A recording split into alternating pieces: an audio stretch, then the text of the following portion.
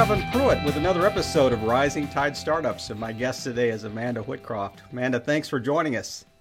No, thank you for having me.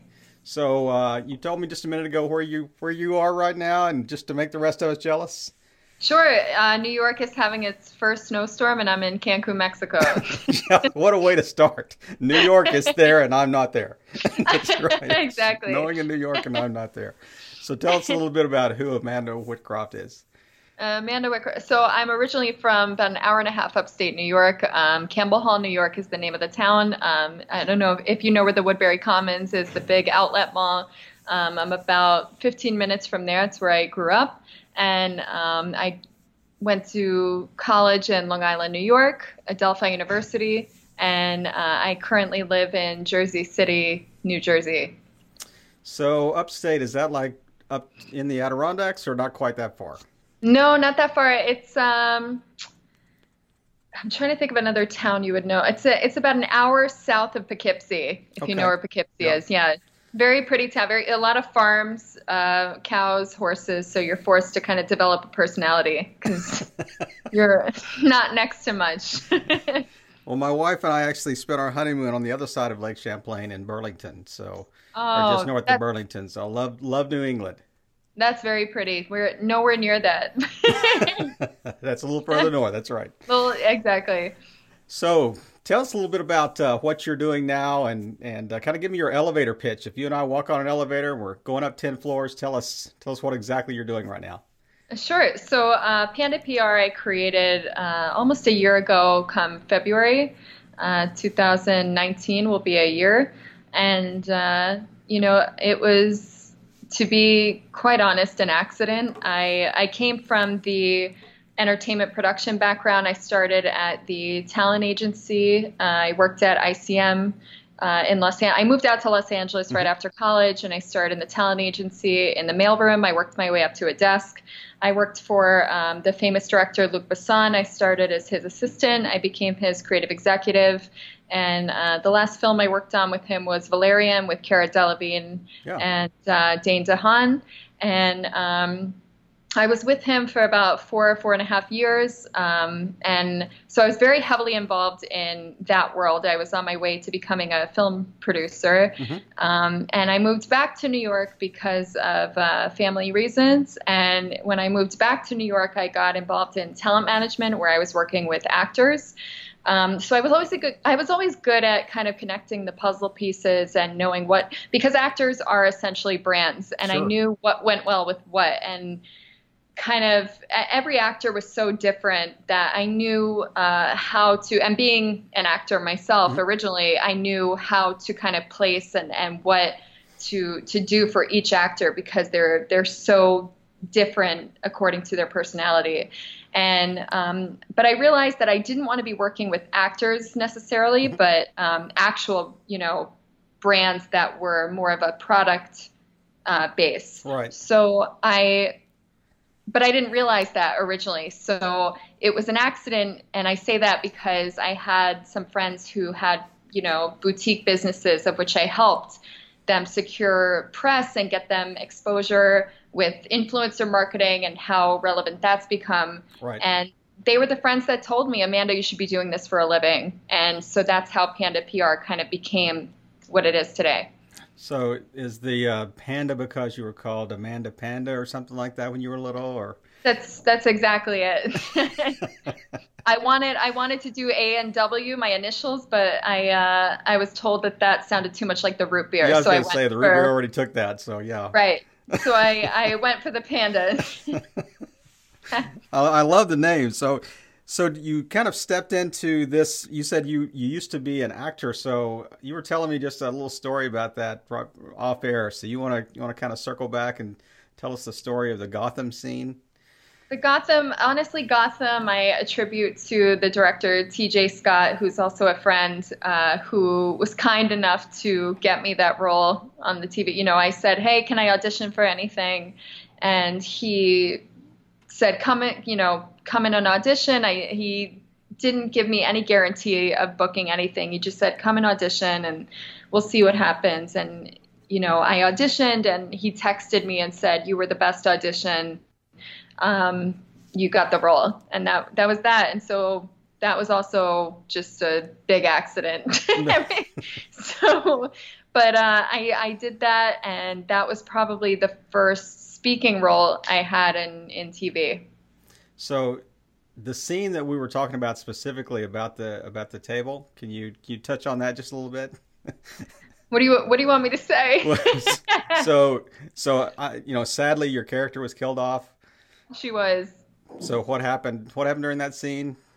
The Mad Hatter was basically, he was recreating his sister, Alice in Wonderland, and I was a stranger to him, but because he was so neurotic about recreating his sister, he dressed me up being a total stranger and killed me because he was a psychopath, to say the least.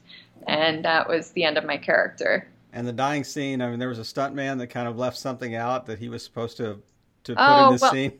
That's right. So the first time we filmed, they forgot to put the padding underneath the tablecloth and my head. And in that scene, you will hear the thump of which was my head actually hitting that table.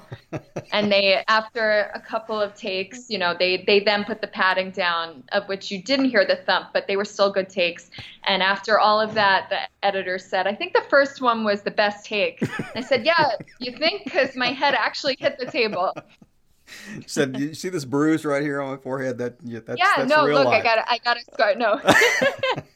Well, we'll make sure in the show notes we'll have a link to that scene just specifically. Oh, great. So people can do PR with me. I hit my head on the table. Absolutely. Head first. So when did the Panda marketing come? When did that really start? It will be a year ago come February 2019. So was there like a moment that you realized, okay, I can either continue to pursue acting or I need to kind of branch out, or what was kind of that moment that you said, hey, I need to do this versus this? So what caused that shift?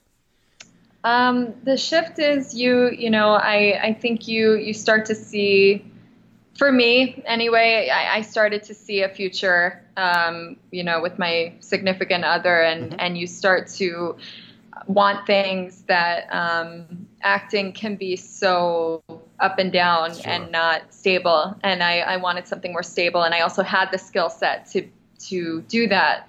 And it was a little more rewarding to be able to do that because I had that skill set. So I took that and I ran with it. So from say a year and a half ago till today, what's been kind of the growth curve that you've seen? I mean, has it been up and down? Or has it been a pretty steady incline? How would you describe the last 18 months? Oh, completely up and down. And I think anybody in their first year, if they didn't tell you that, would be lying. It's completely up and down. And, especially at the beginning, I mean, I would be on a complete high and then the next month have no clients. And it's just because some startups that I would work with had funding at a certain time and they would lose it, or they knew, or we both kind of knew that it was for a certain period of time and that was it. So in that case, and I have a friend who has a very successful PR firm, and to this day she tells me it's so up and down. Yeah. And I think no matter first year or 10 years in, I think it's constantly shifting. Do you specialize in any specific type of PR? Is it digital? Are there any other, say, branches in marketing that you kind of reach into as well? Do you work on SEO? Do you work on, I mean, you kind of mentioned influencer branding. So what else are you, or influencer marketing, what else are you looking at or are you specializing in? So I do, I mean, we do everything, my team. We do press, we do hard copy press, digital press, influencer marketing, like you mentioned. Mm-hmm. We do cross-pollination. We do, I mean, just everything from digital to hard copy across all channels, social media marketing, Twitter, Facebook, right. Instagram.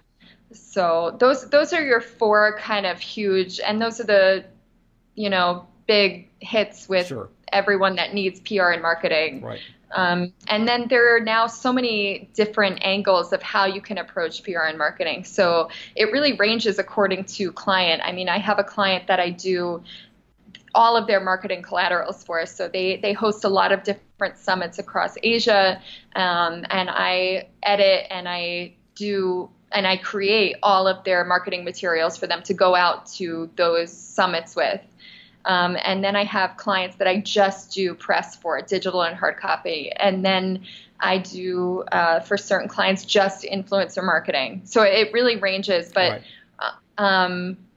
with being in the digital age and where we are, it really is so unique. And you never have a boring day because it's always changing. It's also hard to specialize. It's hard to kind of keep, if you're that broad, it would be hard to keep current in so many different areas, I would think.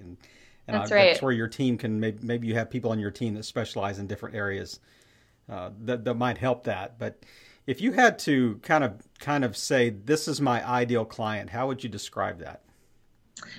So what I pride myself on with Panda is we like to specialize in clients who anticipate the future. So not so much, specializing in a specific industry or targeting a certain industry. I know there's a lot of PR firms who target lifestyle or, blockchain and I like to say I like clients who are anticipating the future as opposed to blocking myself off from other industries because I said, well, I'm only going to do food and beverage, or I'm only going to do blockchain. I'm only going to do, whatever the case, mobile apps. I like to say that if you have a voice and if you have something that is going to better our future generations, then I want to work with you. So, I mean, are you talking about social, kind of those that are focused on social good, or are they social enterprises, or is it just ones that are really anticipating the changes that are coming societally, like tech changes and anything, tech, lifestyle? I mean, in any industry you could benefit the future. So right. Again, not targeting an industry as opposed to the message that Sure. your product or service is doing. So in the last 18 months, what would you say would be that one moment you can look back and say that was the highest high right there. That was the time I was on the top of the mountain. So I had a client who who ran into legal issues with a bigger corporation of which they were not associated with. And my client was pretty upset by this. And I took that and I created a story of, all right, well, this is now corporate bullying going after the little guys. And because of that, it became the domino effect. And, as a publicist, you kind of have to take all the information you get from a client and create something that is a story. That's and that's where the job is creative and not a job, but it becomes creative. And so and no joke, after that, it was, the New York Times, Page Six, in that industry that I was working with, every huge art publication bit. And so after that all that marketing and all that press only furthered their success. So that was that was actually my first big client at Panda. And because of that, not only was it a domino effect for their marketing and their exposure, but it was also for my company and where I went with my clients. Right. I mean, I love the idea.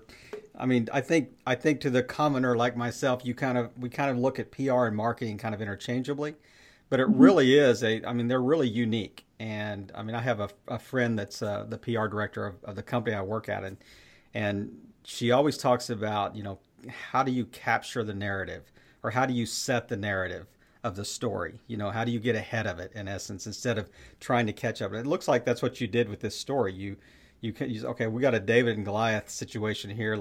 How do we frame this that in essence maximizes maybe we have less resources than the other party does, but how do we capture the story? How Exactly. do we get the story leaning in our direction? And I love the fact that you recognize that angle, and I obviously your client did as well. Yeah. No, it is you're addressing your client at the end of the day. You are taking because your client won't know. They have all the information. They've built their but they have no idea, and that's why they're hiring you, whether you're a startup or an established firm. They're hiring you because they don't know what journalists want. They don't know what especially with how fast we're moving in the digital Right. age, they don't know what the expectation is of what they've created. So they're relying on you to not only come up with the narrative, but they're relying on you to create what they have created and make it to the point of what they have dreamed of. Hmm. And that's where I am so passionate about the people who are anticipating the future, because that narrative is easy to create. Sure. So if you had to kind of pinpoint, say, one or two pain points that you encounter on a pretty regular basis, I mean, other than the fact that the entrepreneurial roller coaster that you find yourself on, and every other startup finds themselves on. So what would you say would be one or two pain points that maybe our listening audience could speak into to kind of, help kind of frame the narrative around, even your business? So, um, so how I started for is the question, like how I. Or what's really a pain point that you encounter on a regular basis that you say, this is Oh, an obstacle we hit, or yeah, one or two obstacles we hit on a regular every day. It's a speed bump in the yeah. road. How do we overcome those?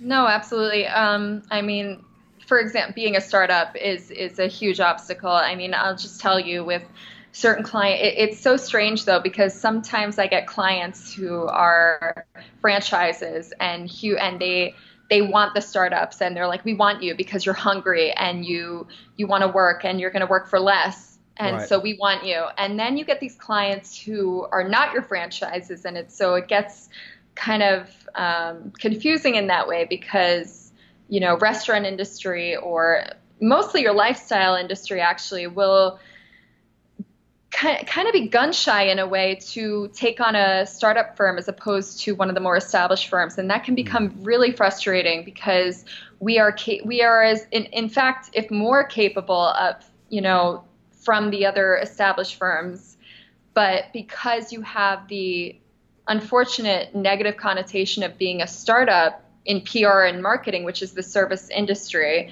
I think in product, being a startup is more exciting, because Sure. that means, oh, you could go to Shark Tank. Oh, you could go on to CNBC's, show. I forget the name of it, but when you're a service industry and you're a startup, there's a little bit more of reluctance to work with you. And that's frustrating, because it's like you got to start somewhere, Right. and you have to take a chance on a company that may be small but has the means, Hmm. and has the experience, and has the network and the resources to do better than your bigger firms, who you could become just a number. And coming from the entertainment production side of representing actors, for example, Hmm.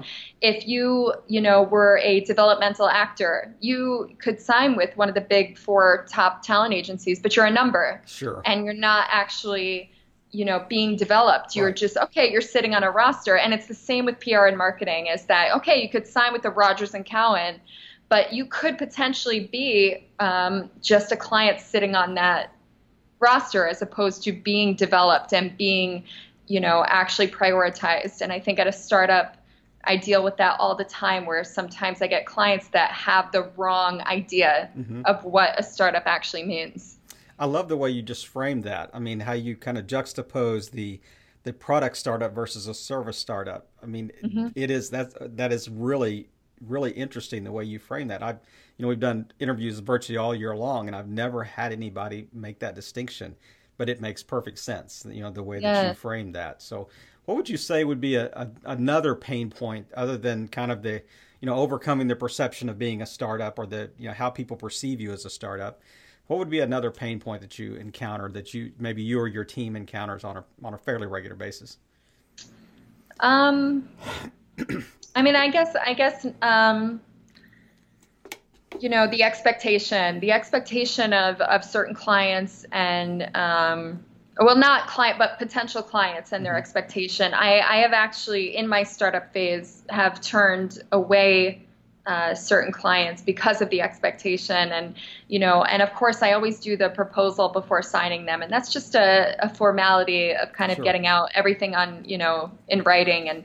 But some clients have had these expectations that are beyond what they have created so far. And so I guess in it's a double standard, but you have on the one side, you want people to take a chance on you because you're the startup. And on the other hand, you want people to take a chance on you, but don't be, too big for your britches either, so to speak. I guess it's like you want a startup, but also have something in order for a startup to take that and create something out of it.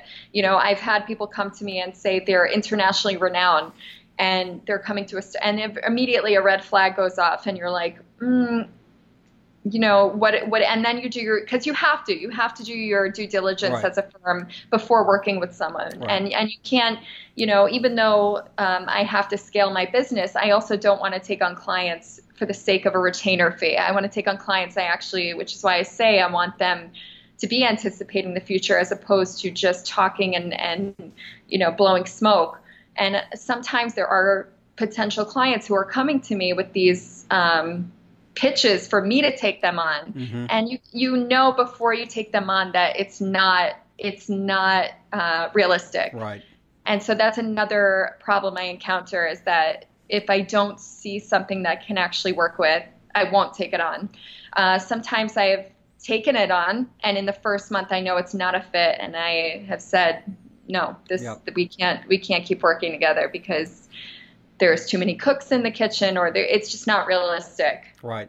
I mean, and I would think that would be a very difficult sell on your part, to talk to a client that has an unrealistic expectation or maybe an unrealistic self-perception of who they Right. really are. You're going, no, you're not LeBron James here.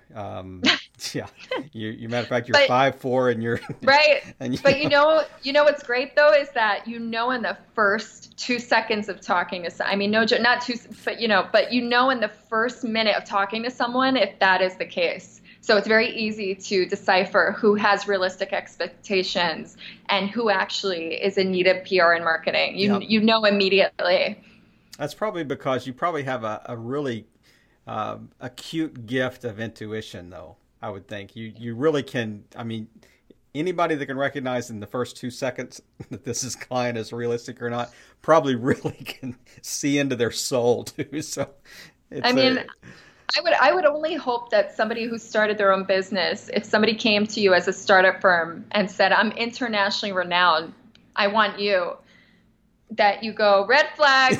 Yes, exactly right. That's right. That's right. I looked on your Facebook profile. You are certainly not.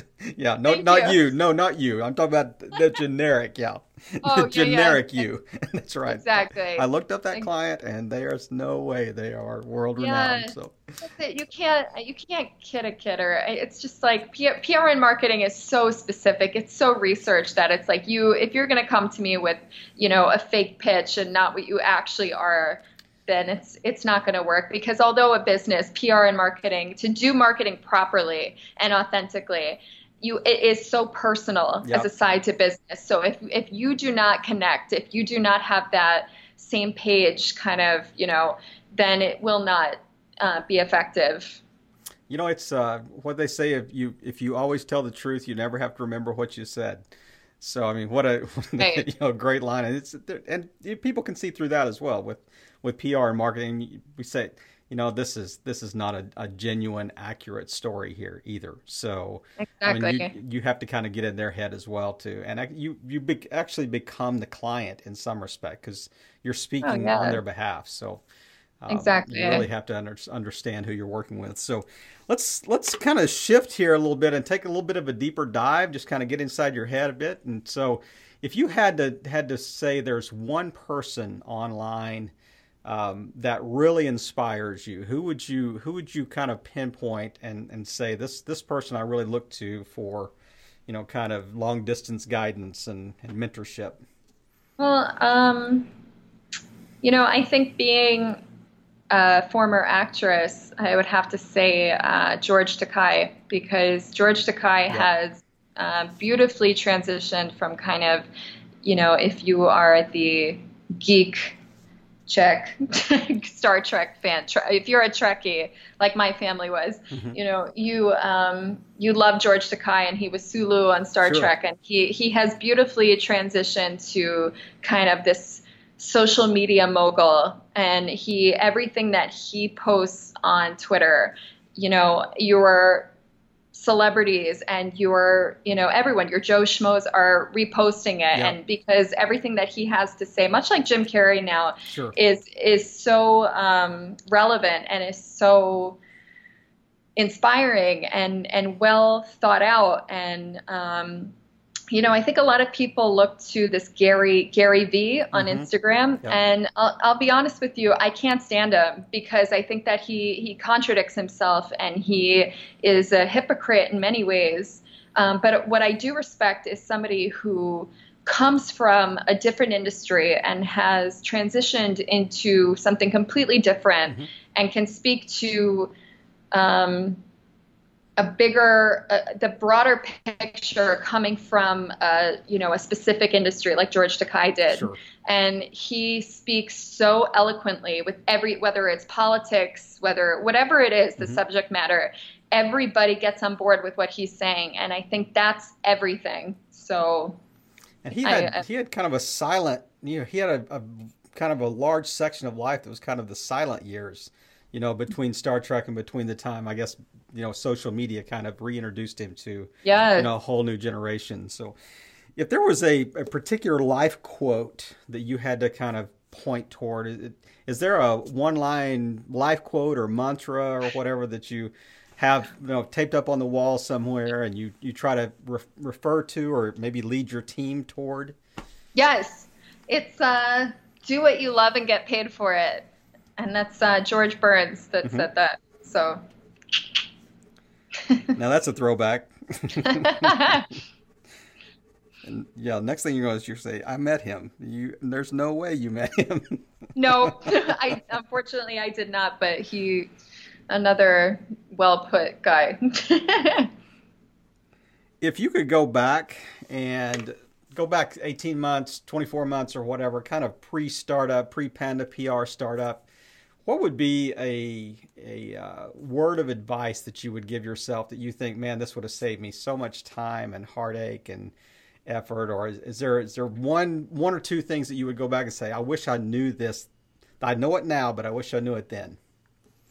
Yeah, I think, you know, it kind of ties into our, you know, beginning of the conversation is you know, everyone is so, what is the industry you're targeting? Hmm. Who do you work with? Who, you know, and I think anybody who's starting any business, no matter what service that you're going into, and I can only speak from the service side, but you know, don't be so quick to pigeonhole yourself into a certain industry. Hmm. Don't, you know, I would say to be open and to allow it to kind of figure itself out, as opposed to saying I'm lifestyle or, you know, whatever industry that even you are more drawn to is let it find itself. And because honestly, the things that the people and the clients that I have worked with, I would never have expected.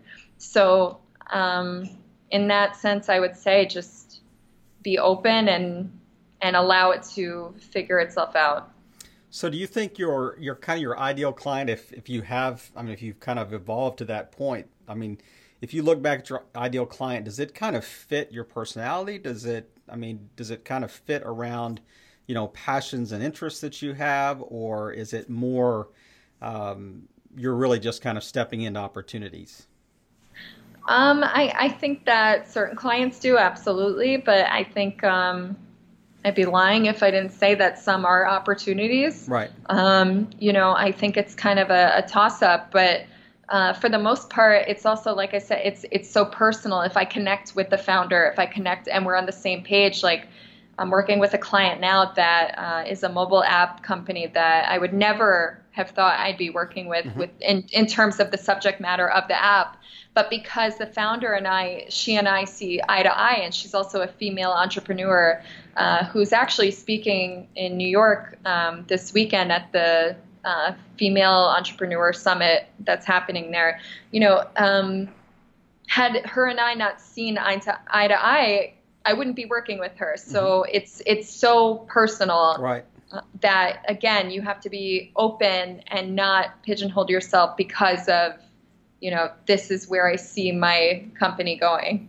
Something sounds like the connection kind of led to the personal connection kind of led to the opportunity in that respect. I mean, you Yeah. went back.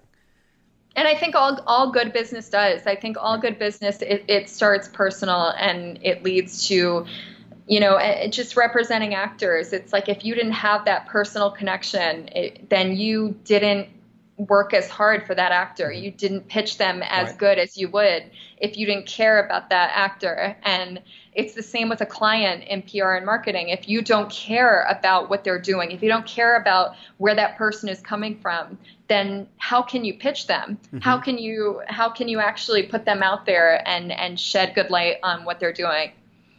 Well, this is not a question that I had sent you earlier, so I'm kind of going to throw you a little bit of a curve here. So you'll bear with me, but I think you can handle it just fine. So if you let's do just almost a tiny micro class here on PR. So if the listeners that are out there, they've got they're kind of solo startups, they're sidepreneurs, they're side hustlers or freelancers or whatever. What would you say? Give them maybe three really salient points about how to do good PR. What does good PR look like for my business? What are say two or three things that hey you really got to figure this out to really Okay. be able to do PR well for yourself. And then tell us how we can get a hold of you. So nobody can do it but me. No, I'm just kidding. So good Step PR one, and look up Panda marketing. PR marketing. Yeah.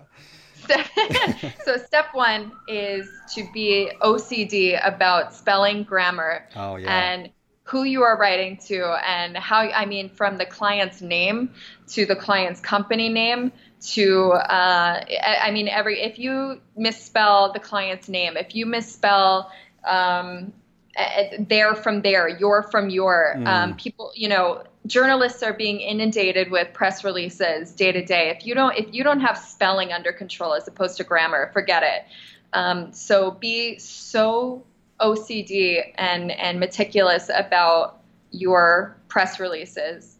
And then I would say emotional intelligence is the biggest, uh, you know, mm, asset to go into PR and marketing. So if you're going to go and you want to pursue PR and marketing, you have to, as they say, have the gift of gab. You have to know how to talk to people. You have to know, because and I keep saying it, but I'll say it again. You have to know how to talk to people. And if you don't, then you've lost half the game sure.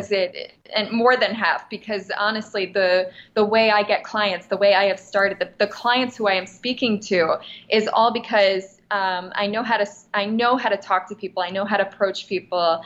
And in that becomes how do you talk to journalists? So it's called public relations, it's called For a reason, yeah. social media. I mean, all the channels that you're using to create exposure for your clients are public, are out there. And in order to do that, you have to know how to talk to your audience. Hmm.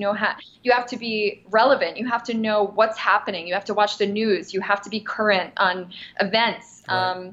If you have a client who is in certain industries, be up to date on what's happening in those industries, on what's happening in those areas of the world if you're global. Because if you don't, you're out in 2 seconds. So that kind of, watching the news, being OCD in your writing, and being extremely meticulous on like your writing and how you're talking to people. Because if you have and it's unfortunate because it's kind of that double standard. We are moving towards the digital age, which Hmm. is so important, your social media channels. But Right. at the same time, what wins is talking to people face to face. Sure. And that always wins out anything else over email, over social media. It's the face to face. And if you can't get that, if you don't know how to talk to people, then I don't know what to tell you. That's the biggest thing. And that's in every interview I had when I was in Los Angeles, when I was in New York, before I ran my company. That is how I got every job. I used my Facebook as a LinkedIn. I still do. Yeah. And I message people, and it turns into either a phone call or a Skype or whatever, what have you. And after that conversation, I kid you not, that person becomes a client, or at least, it becomes an in-person meeting. And that's because of, that gift of gab. And if you don't have that, that's hard to learn. Well, it's interesting you mentioned that, because using your Facebook kind of as your LinkedIn, as a LinkedIn substitute, because that's how I found you was through Facebook. And so how did I do when I approached you? Did I spell all my words right? You did. But it's okay. I'm not your client, so you don't have to worry about that. Man, I am so glad that I took that little detour to ask you that last question, because you just kind of came alive. I mean, not that you weren't already, but I mean, there was you went to DEF CON 2 there for a second, and it was just a new level of. I felt like I'd uncorked the bottle there and really got to the good stuff right there. No, I'm very passionate about this. I love it. Yeah. I think it's great. Well, so tell our listeners how they can find you and what's the best way to get in touch with you? So Instagram and Facebook, it's just Panda PR and Marketing, both. And we're on Twitter, but we don't use it so much. So Instagram and Facebook is the best way. Well, Amanda, I really appreciate you taking the time today. Is there any closing thought that you want to kind of leave with our listeners, or how would you want to wrap this up? And as we're coming to the close of our chat here. Anybody who's going to start their own business, which I'm only almost a year in. So I guess anybody who wants to, anybody who has an idea, again, product or service, don't be afraid to do it. And, our economy in the United States is the best it's ever been right now. So go for it, and don't be afraid to dive in, and don't take yourself too seriously. I think my mom has the best advice, which is, if you want people to like you, listen and don't talk. So always listen, and don't think that you know it all, and because no one does, and I certainly don't. And you're always learning, and you're always going to learn from every experience. So that's it. So good. Let's just wrap this up with the kind of, I love the statement, just go for it. I mean, what a way to, I love the way that you kind of framed this today, and I know our listeners have really benefited from hearing you kind of outline your story, but also give us some real usable tips here at the near the end of the conversation here. And Amanda, thanks again for just helping all boats rise in a rising tide. Have a great day. No, thank you so much. It's good to talk to you. Thanks for having me on. All right, thank you. All right, bye, Kevin. Thank you.